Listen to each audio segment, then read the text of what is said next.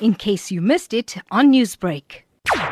2020 is very special for us as the Indian community in South Africa. We celebrate 160 years of Indian Indentured anniversary. And we achieved so much as a community from the struggles, tribulations of our forefathers, leaving India, the journey coming across and bearing abuse that they had to go through under their employees. And within all that, when you look at us as an Indian community, you can see the success that we have made in all spheres of the South African community, in academic, in industry, cultural leaders, community activists, and the list goes on and on. It's very inspiring. I come from the younger generation, but it's very inspiring to hear the stories about out of nothing we succeeded so much more that it's only for the forwardness of the next generation. This exhibition is going on commemorating 160 years since the arrival of Indian origin indentured labourers. Talk to us about this exhibition. What is the storyline? Because of COVID this year, we can't do much public engagement, so we decided to put our thinking caps on and do forwardness.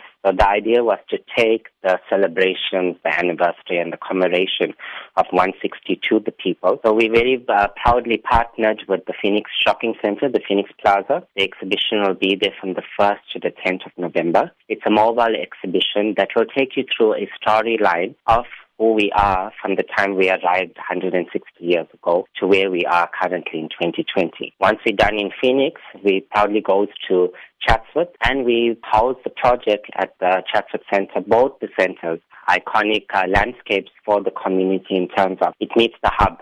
People come, there's easy access for people, and more importantly, we get to share our story and we get to hear other people's stories. So we put a program in place of historians, authors, community leaders that will come through 10 days in respective communities. And both Phoenix and Chatsworth tell a different stories about who we are as Indian community, but collectively we celebrate it together. And who has come on board to make this exhibition a reality? It goes without saying, the Indian communities have nice big hearts, and all I did was engage the opportunity, and it was very nicely to see a list of volunteers that come through and said, we'll do this, we'll take care of this aspect, we'll take care of that aspect, and I can safely say that we're putting this exhibition together totally on a volunteer list, from content managers to exhibition companies to historians to people sharing the normal story with us. Newsbreak, Lotus FM, powered by SABC News.